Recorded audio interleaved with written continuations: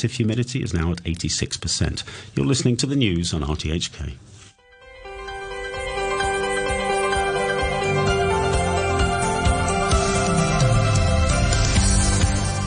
Good morning and welcome to Backchat. I'm Janice Wong and your guest presenter is Danny Gittings.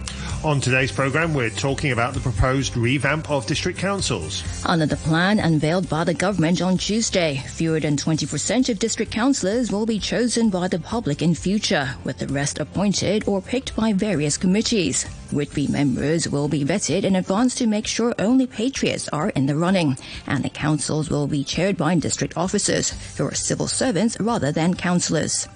Chief Executive John Lee said the changes are necessary to ensure national security and that only patriots administer Hong Kong. Under the proposed revamp, there'll be 470 councillors, with 88 of them, or that's 18.7%, picked by the public. So what do you think about the changes? How will it affect district-level services? After 9:45, we'll look at the latest homeless situation in Hong Kong. Let us know what you think on our Facebook page, Backchat on RTHK Radio Free, or you can email us at backchat@rthk.hk, or give us a call. The number there, 233 88266.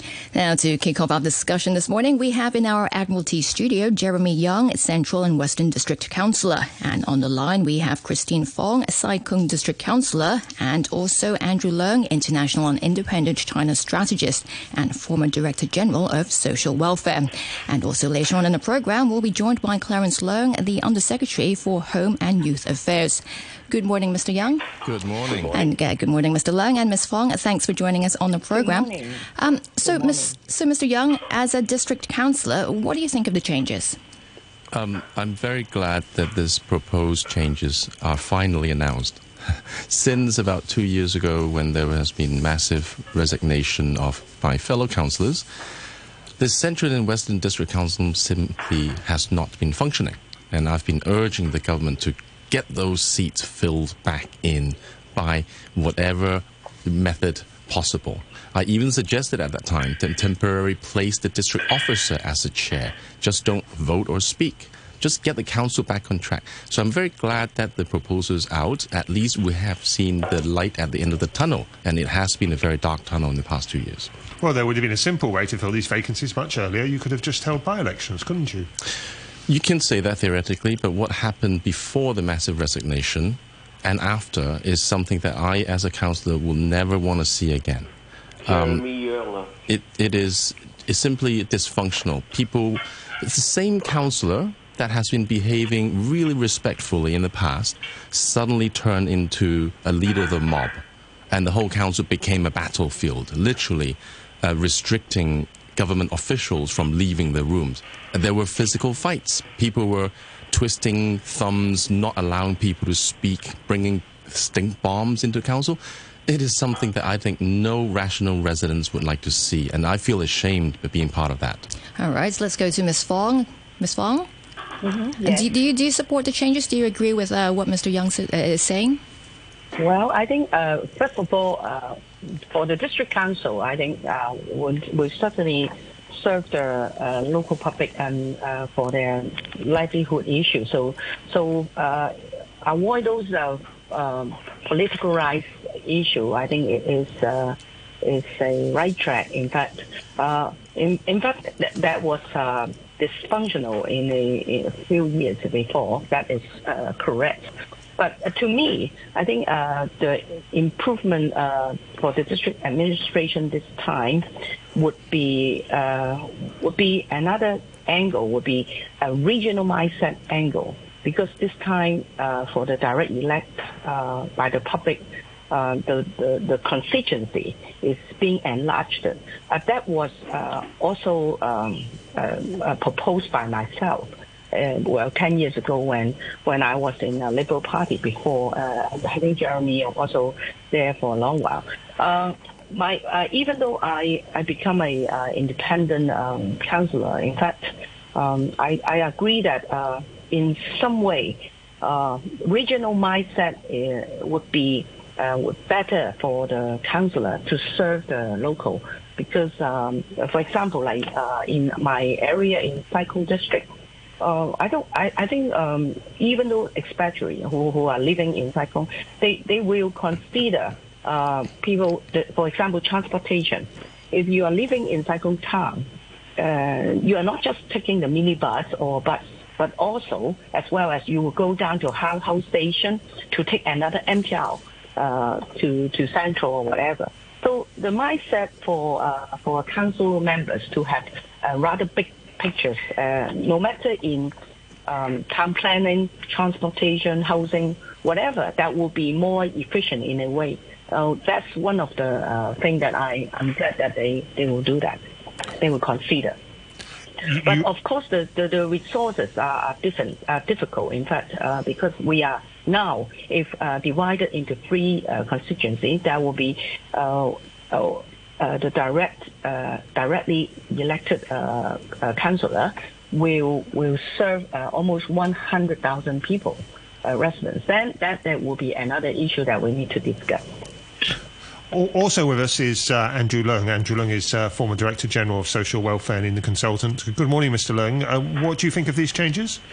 Well, this is a fallout, a huge fallout from the years of black violence and also disruption of the Hong Kong government's stability and also threatening even the Beijing's authority.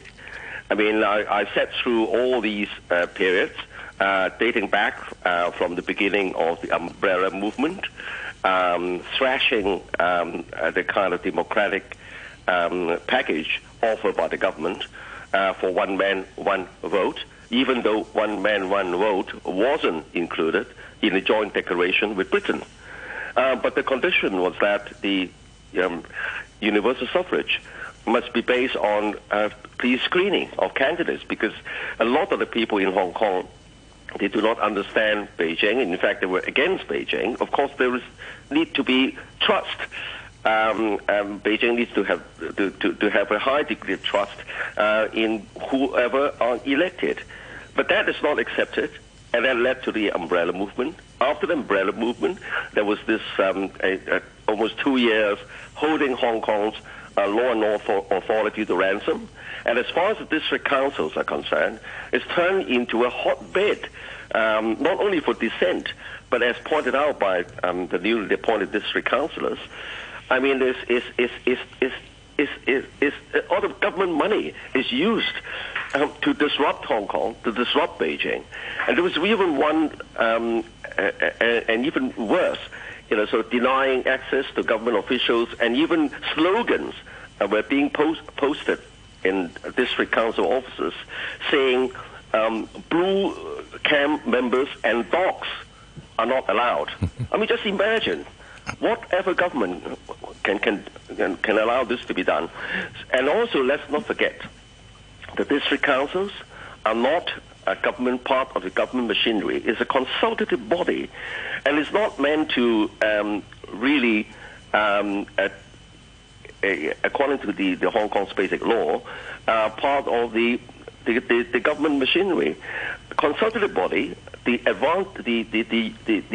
purpose of the district council is to field various public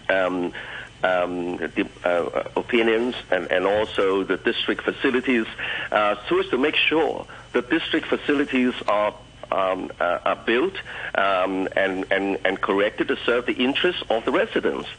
But this has not been happening. So, as the other guests on the panel pointed out, now the district council development is put on the right path. However, if you look at the Western media, obviously they're going to make a big meal about the kind of criticism or accusations that all these district councillors are rubber stamps. And then you can look at how all the mechanics are put in place, so that only 20% are directly elected. The rest are either appointed or appoint or being self-elected. So the accusation in the Western media is that, well, this is a kind of rubber stamp. But I don't agree with that, because, as I said, this is not a platform for political dissent.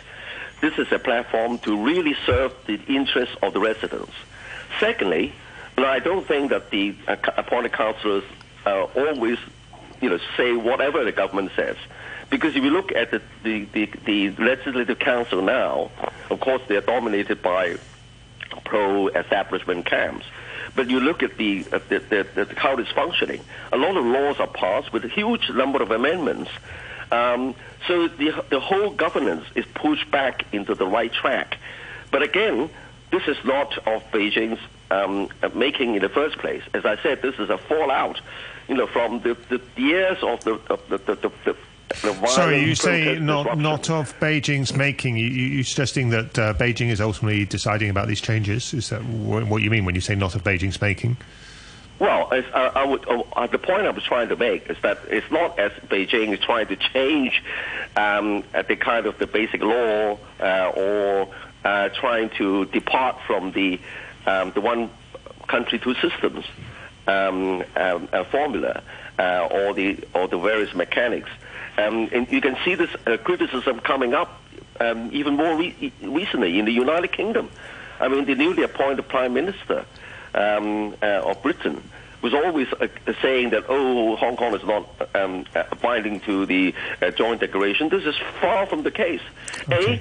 I mean, what is happening now, even including the enactment of the national security law, are in accordance with the Hong Kong's constitution. All right, Mr. Leung, let's go to Mr. Young for a moment. Thank you. Like Mr. Leung mentioned, under the plan, around 20% of district councillors will be chosen by the public in future, and some people have expressed concern that this would reduce the ability of the councils to properly reflect the views of the people of Hong Kong. Is that a valid concern, Mr. Young? I think for those people who have decided not to vote, that may be the case, because it depends on how you look at it. Yes, there will be less number of directly elected councillors in the future. Absolutely agree on that. However, there will be no reduction of the people who can go and vote. So each elected councillor will now have a much larger voter base, which means, hopefully, during the campaign, he or she will be running very hard and listening to a lot more residents than before.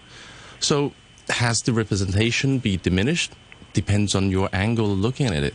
What Christine mentioned of the not in my backyard phenomenon is true. On my constituency on McDonald Road, the even number residents are served by myself. The odd number residents are served by another councillor.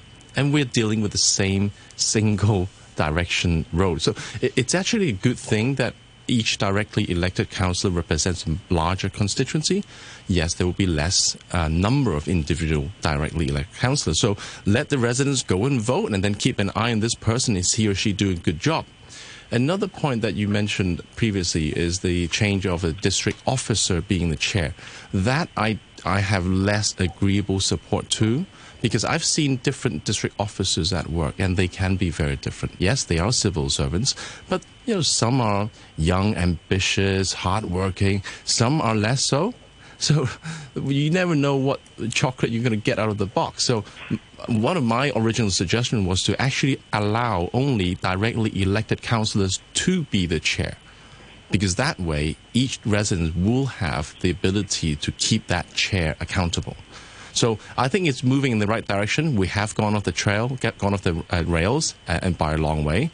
So it is a move in the right direction, but there are risks. How about going a bit further on this issue about the size of the constituencies? And it seems like you and Christine Fong quite agreed that size of constituencies should increase, and she was referring to sort of regional. In the future, are these going to be almost sort of regional councils rather than district councils? So out of the 15 small constituencies in the Central District Council, the 15 will become 2.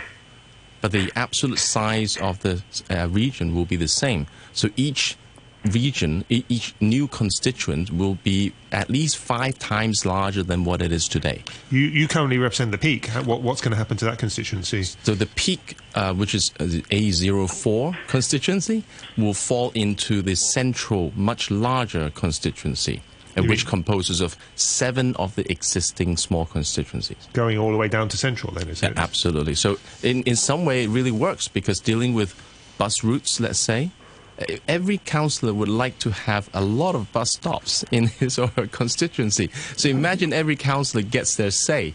We're going to have so many bus stops that the bus will no longer be functional. So having someone to have an overarching view will have its benefits. However, as I said, it really depends on how many residents go and vote. Will you still stand for election under the new system, Jeremy? I can definitely not declare that to you because my cup of coffee will be counted in the bill. But I like to serve. You're still interested in serving? I like to serve. I think there's a good chance that the council will be back on track. Okay, and what happens to the... so I see the point you're making about these larger constituencies, you can have a broader view, but what happens to the sort of helping residents with their everyday needs, elderly residents and so on? A lot of district councillors doing that. Christine Fong making the point when you've got a constituency of 100,000, very difficult. Fair enough, absolutely your point taken, and I think the government has heard that concern already because they are setting up different committees.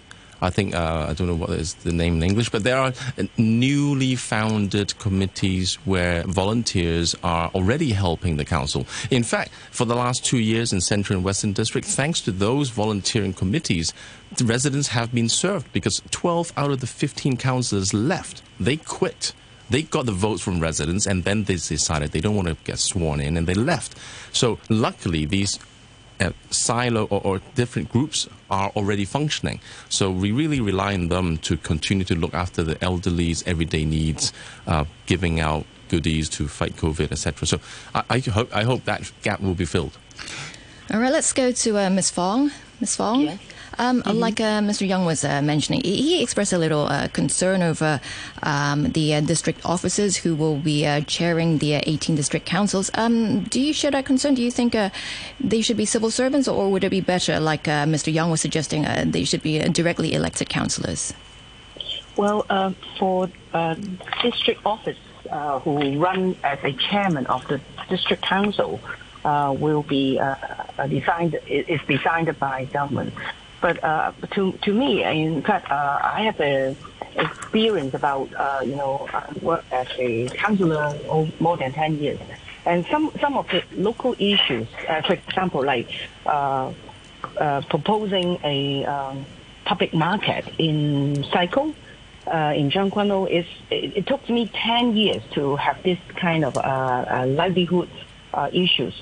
So if for coming, the Undersecretary formed a special committee. It's called District Matter Coordination Task Force. If they form this kind of task force and liaise with interdepartmental action or liaise with different departments by the chairman of district office, then probably it will speed up some of the local livelihood, probably infrastructure, like what I said. Even we are urging government to build a public market for Tseung Kwan O, such a big, huge population area. It already takes us 10 years.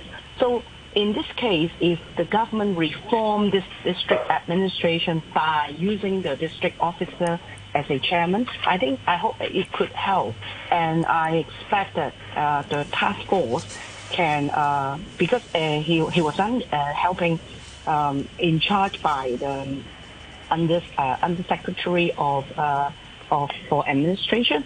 So I hope it will work out and speed up all the livelihood issue and let us spend more time as a consultant, or if we can speak less, speak one time, the government get the right track, then all the things will get done more quickly. So I hope the government can put some more effort in it. To that's one of the things. But we turn back to the constituency.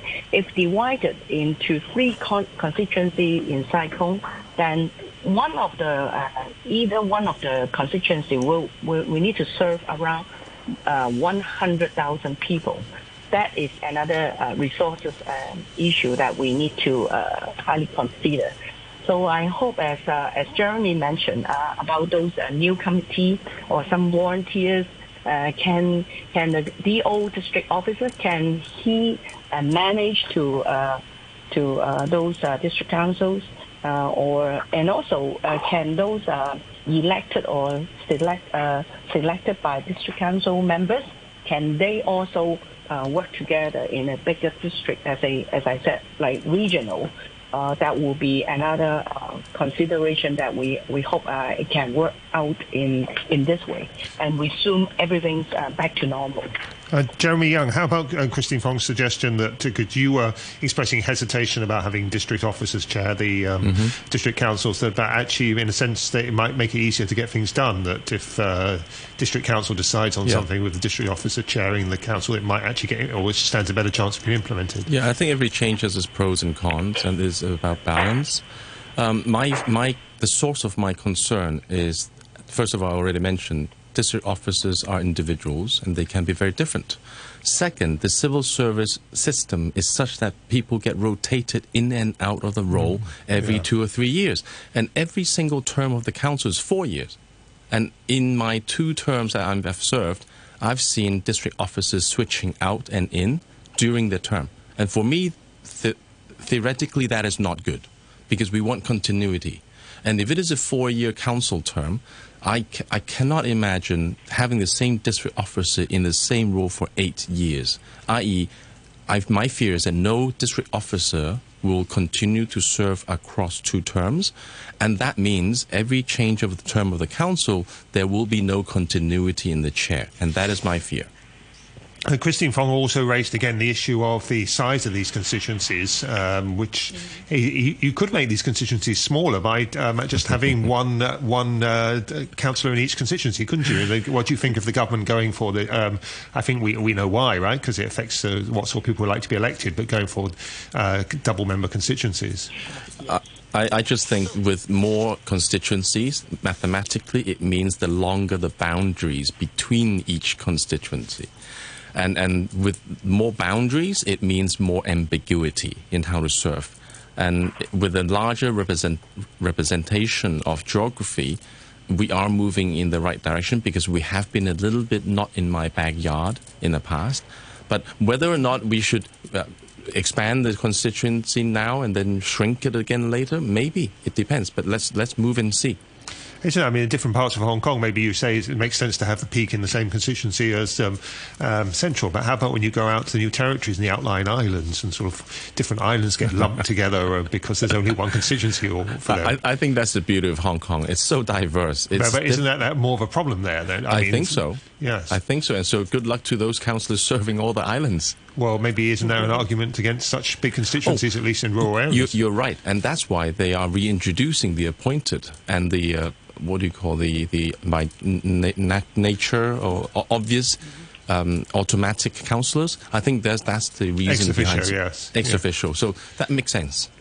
Not one size fits all. So you say that can help when you've got these such large areas. Yes, you probably want someone who is the head of a village living on the island that represents the voice of the island, rather than an elected member who lives in Central and then goes to serve the island. That would be quite absurd. And of course, true. In fact, there are many interdepartmental activities or action that need to liaise with. In the old days, I mean, we look back to the decade, there are many issues that could not be solved. But I hope by that task force, new task force committee, then I hope it can help. For example, I think we work in Backchat in Backchat for a long while. In fact, somehow even some ferry issues in Cyclone, or even geopark. All right, Ms. Fong. All right, Ms. Fong, we have to leave it here for now. Thanks again for joining us this morning. That's Christine Fong, Sai Kung District Councillor. Many thanks also to Jeremy Young, Central and Western District Councillor, and also Andrew Leung, former Director General of Social Welfare. We're now going to take a quick break for the news. When we return in around 2 minutes' time, we'll speak to Clarence Leung, the Under Secretary for Home and Youth Affairs, to find out more about the revamp revamp of the district councils. And in around 15 minutes' time, we will get an update on the homeless situation in Hong Kong. If you have any questions for our guests or just want to leave your views on today's topics, you can leave a message on our Facebook page, Backchat on RTHK Radio 3. Email us at backchat@rthk.hk or give us a call on 233-88266.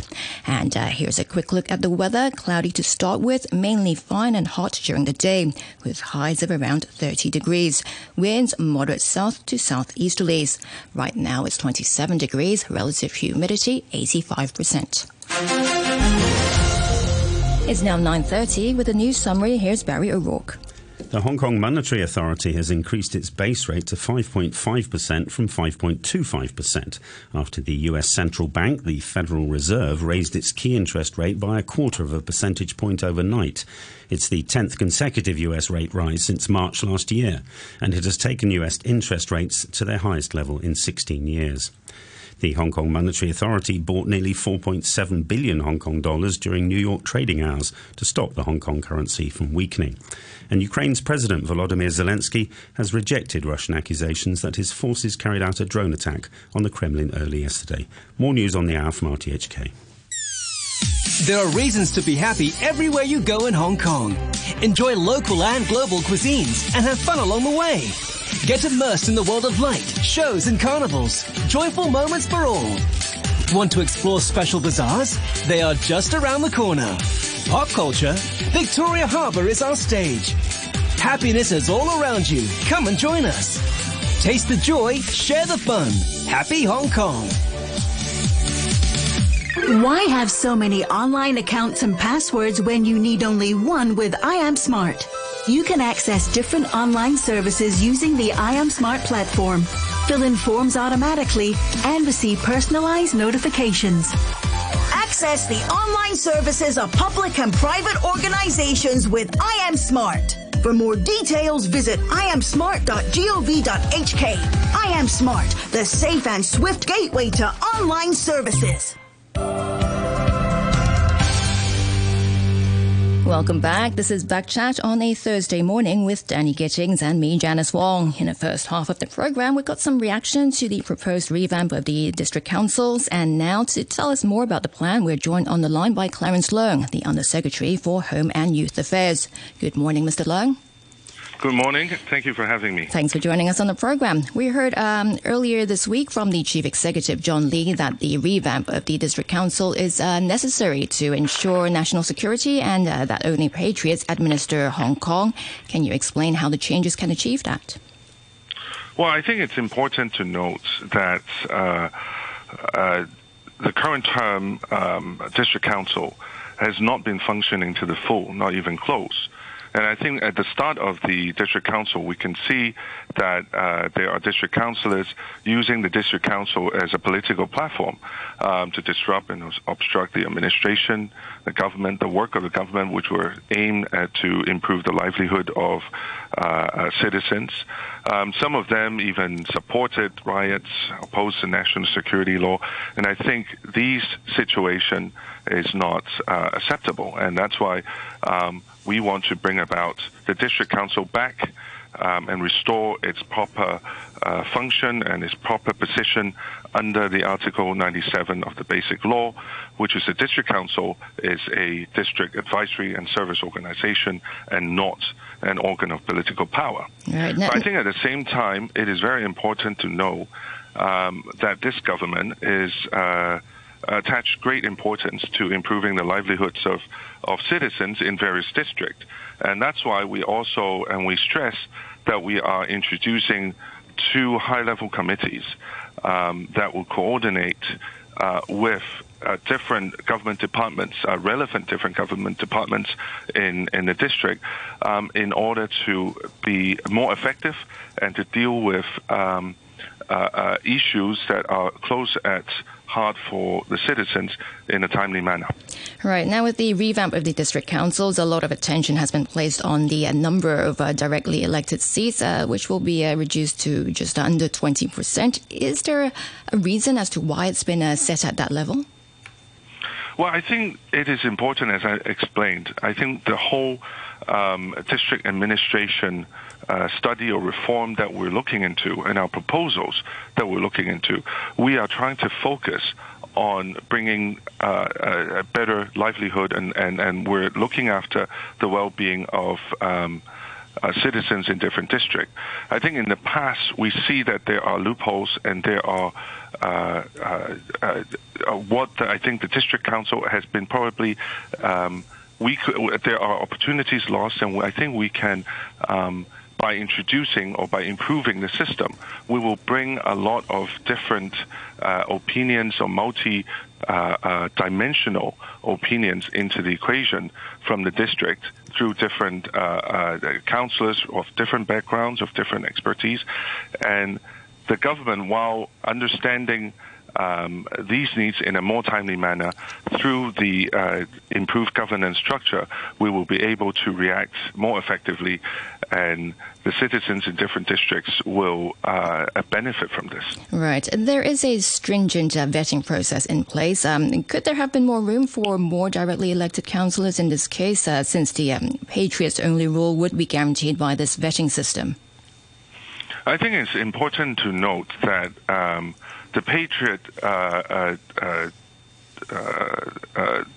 Patriots requirement is obviously first and foremost the most important thing for us, and I think we will need our district councillors, those who serve citizens directly, to support one country, one system, one country, two system, and to be, patriots themselves. I think that's extremely important.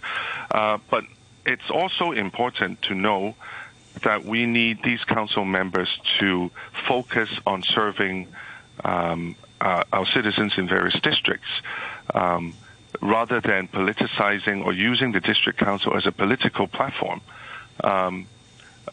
to advance a political agenda. I think it's more important in the future for people who are interested in serving citizens in district council to know that they will have to perform, they will have to work very closely with the government, at the same time be a bridge between the government and the citizens, and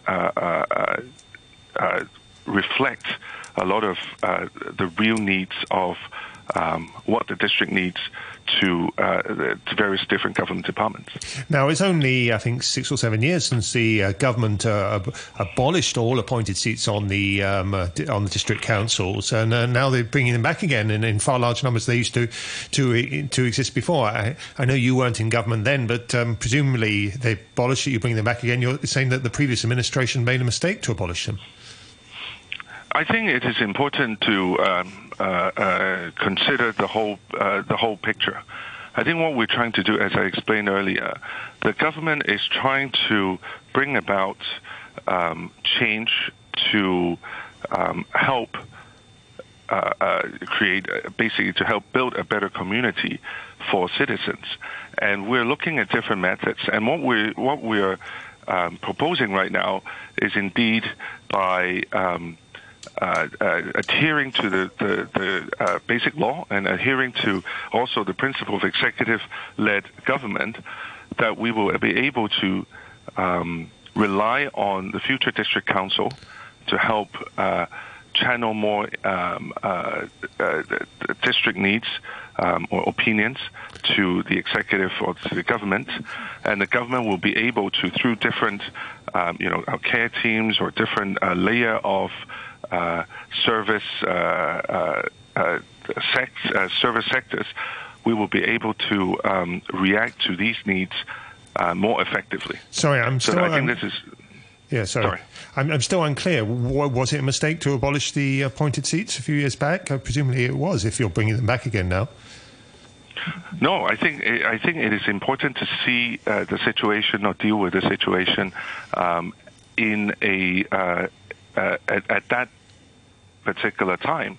And I think this right now, what we're looking at is we need to adhere to the basic law, and even whatever happened before and whatever happened now, the most important thing is to adhere to the basic law. And I think what we're doing and our proposals are exactly what what I mentioned before is to bring back the district council to what the basic law requires it to do. Now, earlier on we had two district councillors on the show, and they were broadly supportive of these reforms, but the one reform that they really expressed reservations about was having a district officer chairing the district councils, and said, well, district officers get rotated in and out after a couple of years. You're not going to have much continuity on a district council having a district officer chairing it. I think in the contrary, first of all, the proposals of having district officers as the chair of the future district council is a manifestation of one of our principles of the study, which is executive-led government. And through the work of the DO, together the fact that for the DOs, they are also the chair of the care teams. At the same time, they also chair the district management committees. They will have better resources and better ways to react and coordinate different departments and to react to citizens' needs in a more timely manner. And I think it will be a much more efficient way of district administration. But how about the issue of lack of continuity? District councils for 4 years, district officers only tend to stay in a position for a couple of years. I don't think there's an issue with continuity, because district officers, and it happens with different government departments as well. The heads of the government departments sometimes rotates. I don't think it will be a couple years. It will be longer than that. But if they rotate, I think there's a established system to ensure continuity. And also the issue has been raised by a number of people, the size of the geographical constituencies going forward. They're going to be huge compared with the current constituencies, and government has chosen to make them even larger by having each constituency returning 2 councillors. Isn't there a danger that's going to make it difficult for councillors to do district work? I think it is important to understand that in our proposal, the total number of district councillors have not dropped significantly. I mean, we're looking at very comparable figures, 470 as opposed to 479 currently. And all these district councillors, doesn't matter which avenue they become, from which avenue that they become district councillors, will have to perform, and also will have to work with local residents. But I think it is important to note that it is for the larger geographical constituency, it also helps district councillors to have a better view, or better bird's eye, a broader view of what the district, what matters to the district, and what would bring more benefits to the district in a larger scale. Right, and as we're talking about the revamp, fewer than 20% of district councils will be chosen by the public in the future, and the rest will be appointed or picked by various committees. Mr. Leung, can you explain how the appointed councillors will be selected? I think we will be looking at various different criteria. So I think most importantly, as I mentioned before, they have to be patriots. They have to be from a either a professional background or a particular field that is important for the district, or they have been working and serving the district for a long time. So there has to be expertise or a certain reason for us to consider appointing, or for the CE to consider appointing certain candidates. So I think we will look at their qualifications vigorously, and make sure that these district councillors that we will appoint will be those who will serve the community wholeheartedly. And just lastly, after the government, or after Hong Kong changed its electoral system for the Legislative Council, the turnout in the next Legislative Council election was very low. Do you have any concerns that something similar might happen here? You change the system for the district councils, you might get a low turnout in the elections again. No, I think by improving the district administration proposal, which we're putting forward, and if it is implemented, I think the target for this is to bring about better communities. I think this is what we're looking at, and we're very confident that if we can implement every single proposal that we put forward, we will be able to achieve that. And I think Hong Kong citizens as a whole would have better well-being and better livelihood going forward. All right, Mr. Leung, I know you have a busy schedule ahead of you. Thanks again for taking time out to come on Backchat. Thank you, Diane. Thank you. That's Clarence Leung, the Undersecretary for Home and Youth Affairs. It's now 9:45, and in a moment, we'll take a look at the homeless situation in Hong Kong. 95 years of public service broadcasting. Stay tuned with Hong Kong. Hello, I'm Michael Wong, the Deputy Financial Secretary. For the past 95 years, RTHK has shared a common journey with Hong Kong people. Going forward, I trust that RTHK will continue to provide Hong Kong with more programs that are rich in content and that can move our hearts. 95 years of public service broadcasting. 95 years. Stay tuned with Hong Kong. You're listening to Backchat. Call us on 233 88 266 and have your say. There's been another eviction of homeless people staying at the Kwun Tong public pier, something that happens quite regularly, and people staying there are given ample warning. But with the economy improving and the latest unemployment rate falling to 3.3%, has there been any improvement in the homeless situation? To comment, we're joined on the line now by Jeff Rotmeyer, founder and CEO of Impact Hong Kong. Good morning, Mr. Rotmeyer. Hey, good morning. It's great to be here. Thank you. Thanks for joining us on the program. Before we talk about the overall homeless situation in Hong Kong, can you tell us what's been happening at the Kwun Tong public pier? I mean, there seems to be regular evictions of homeless people there. Yes, quite sadly, it's been another clearance. So they've pushed that community off the pier. And this is a common strategy that we're seeing throughout Hong Kong. Actually, it's quite you're seeing a lot of more efforts by this government, it seems, to push away these homeless camps. Do they give people much notice when they do that? Yeah, they are giving constant notice. It seems to be notices are put up throughout the year constantly, so the individuals sleeping there are always under threat of being pushed. Right, so officers basically from the Food and Environmental Hygiene Department would clear the area, and the homeless who have been staying there would leave and return later. Is that what's been happening? Yeah, because they really don't know where to go. You know, they're being threatened to be pushed away without really having anywhere that they could actually go to. So yes, they're leaving for a short time, and they're returning to the space where they know is safe, where they can have their friends in the community that they know. Right, and what about their belongings? Yeah, they have, the belongings that they have are obviously exposed in the areas where they're sleeping. And, those are their possessions. They're the only possessions that they have. So it's a very sensitive issue when you're trying to push someone away, and especially if you don't know where to take it and you're not able to take it all in one load. So, yeah, it's a difficult situation that has to be done with a lot of sensitivity. And the notices and the tactics that the government are using is just the opposite of that. Why is that? Why do you think it's the opposite of that? Well, I think, the individuals that we meet outside, Impact HK, we've now helped well over 500 people off the streets into shelter. And we know this community quite well, as we knew a lot of friends that we had at the Kwun Tong Pier. And, I think over 95% of the individuals that we've helped into shelter have no friends or family in their lives. They're completely alone. And although they might appear to be strong to the government officials or the Food and Hygiene Department, these individuals are in a lot of pain, and they're really in a difficult situation, and they're scared.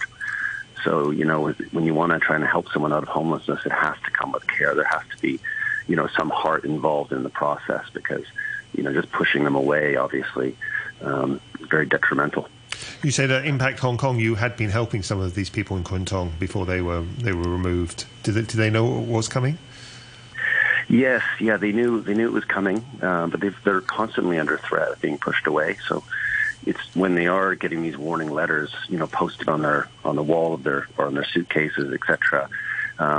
This is a common tactic. So And because they don't know where else to go, they just it's just part of their everyday life. And then when they come in, they are going to clear them away. They comply. They try to help out as much as possible. They move the stuff, clean the stuff, and then they return to the space that they know. So is that where, or they return? Where else, I was going to say, where else do they go? You say they just come back again, basically.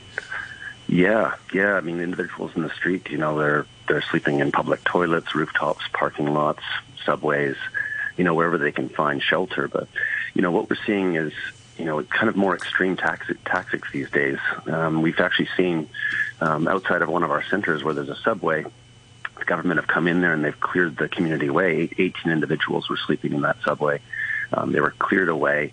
All their possessions were pushed out.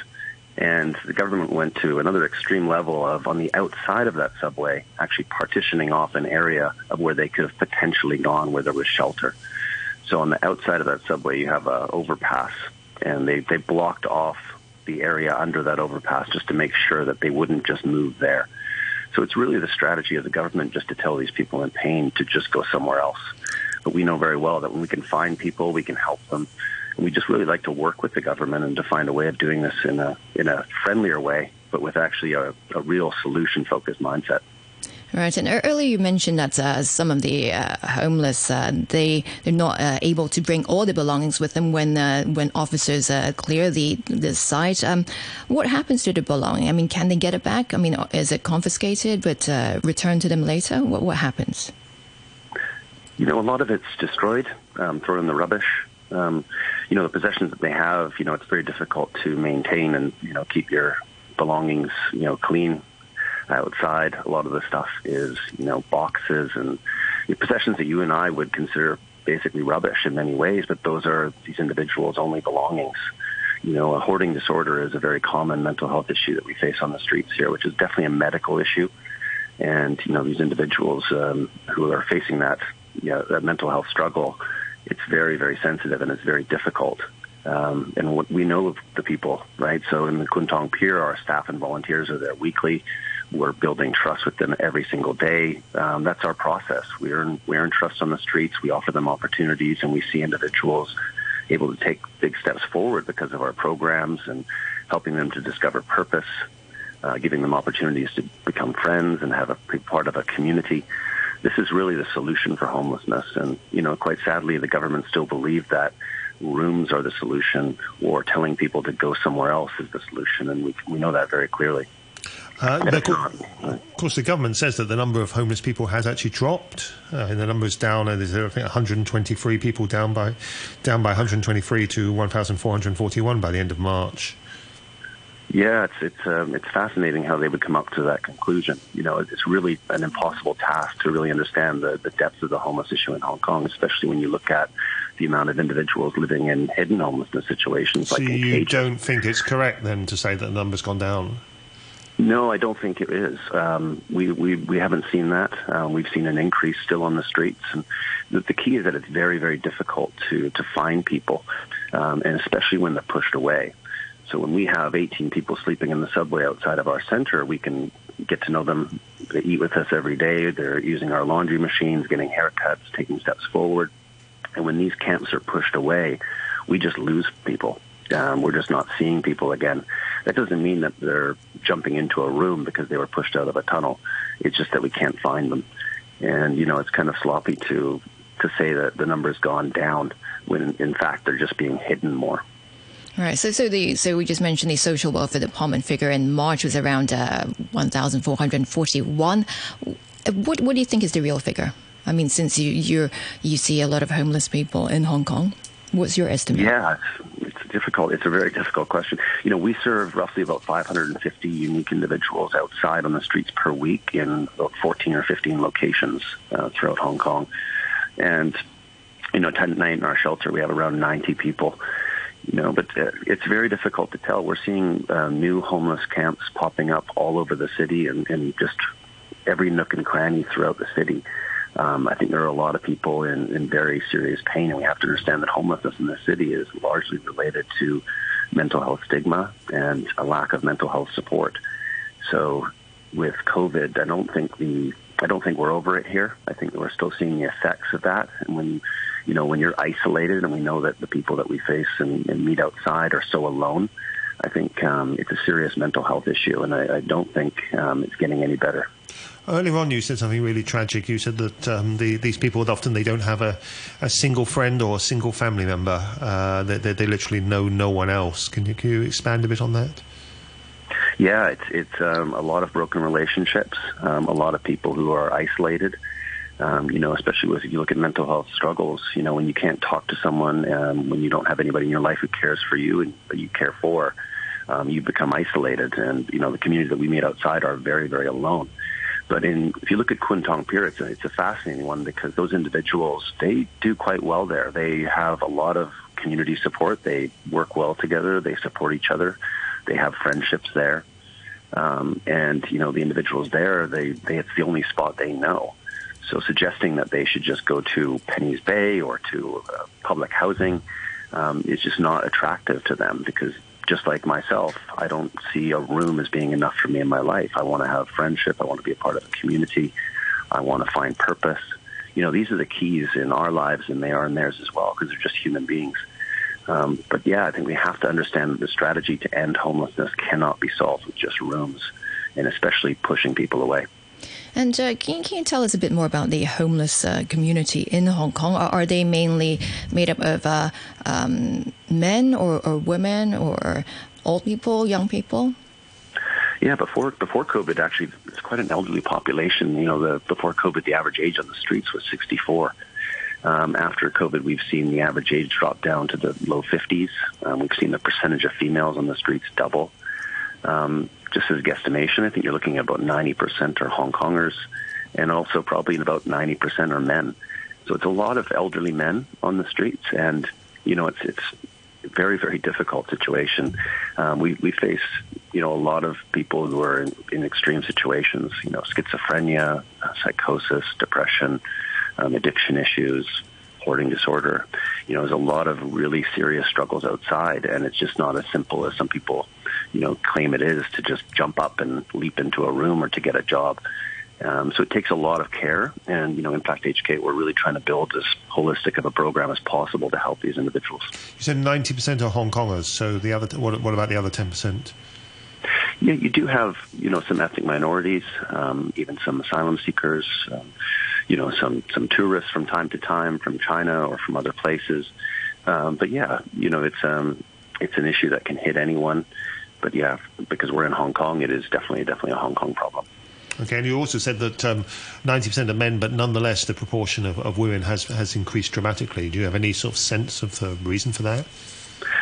I'm not sure exactly, but I do know that the females that we do meet outside are really in quite extreme situations. A lot of really serious mental health issues, and we definitely have to prioritize their safety and get them into our shelter as quickly as possible. But yeah, I'm really not sure exactly why that is. And are you able to find shelter for everybody you think needs it? Yeah, we do whatever we can. When an individual comes in our shelter, into our center, and is seeking help, that's a great opportunity for us. We really don't discount how difficult it is to ask for help, and we make sure that we do everything we can. Our program is really designed to just fighting for these individuals and giving them the best opportunity possible. We're not lifesavers as an organization, but we do definitely provide the best opportunities we can. But you do have enough funding to accommodate everybody who you encounter who needs help. Yeah, there's never enough funding in this one because of the great medical costs associated with this community. And yeah, we're doing what we can. As an NGO, it's always a grind, but financial need is definitely our greatest need. Right. And earlier you said eviction may not be the best way to deal with this issue. What do you think the government should do instead? I can understand why, the government would want to, put a stop to having those types of camps on the pier. I mean, I can understand why, the public would also see, hygiene risk and issues with that. So I think, the key is really for the government to collaborate with us. We know these individuals. We have relationships with them. We talk to them. We feed them every single day. It would make perfect sense for them to work with us and do this in a more humane way, in a more caring way, and really come up with a strategy together of how we can actually end homelessness in this city.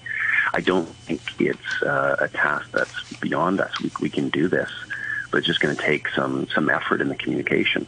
All right, Mr. Rottmeyer, I'm afraid we're out of time. Thanks again for joining us this morning. That's Jeff Rottmeyer, founder and CEO at Impact Hong Kong. And many thanks also to you who commented or emailed us today, and to our guest presenter, Danny Gittings, and producer Raphael. I'll be back with another edition of Backchat tomorrow with Andrew Work.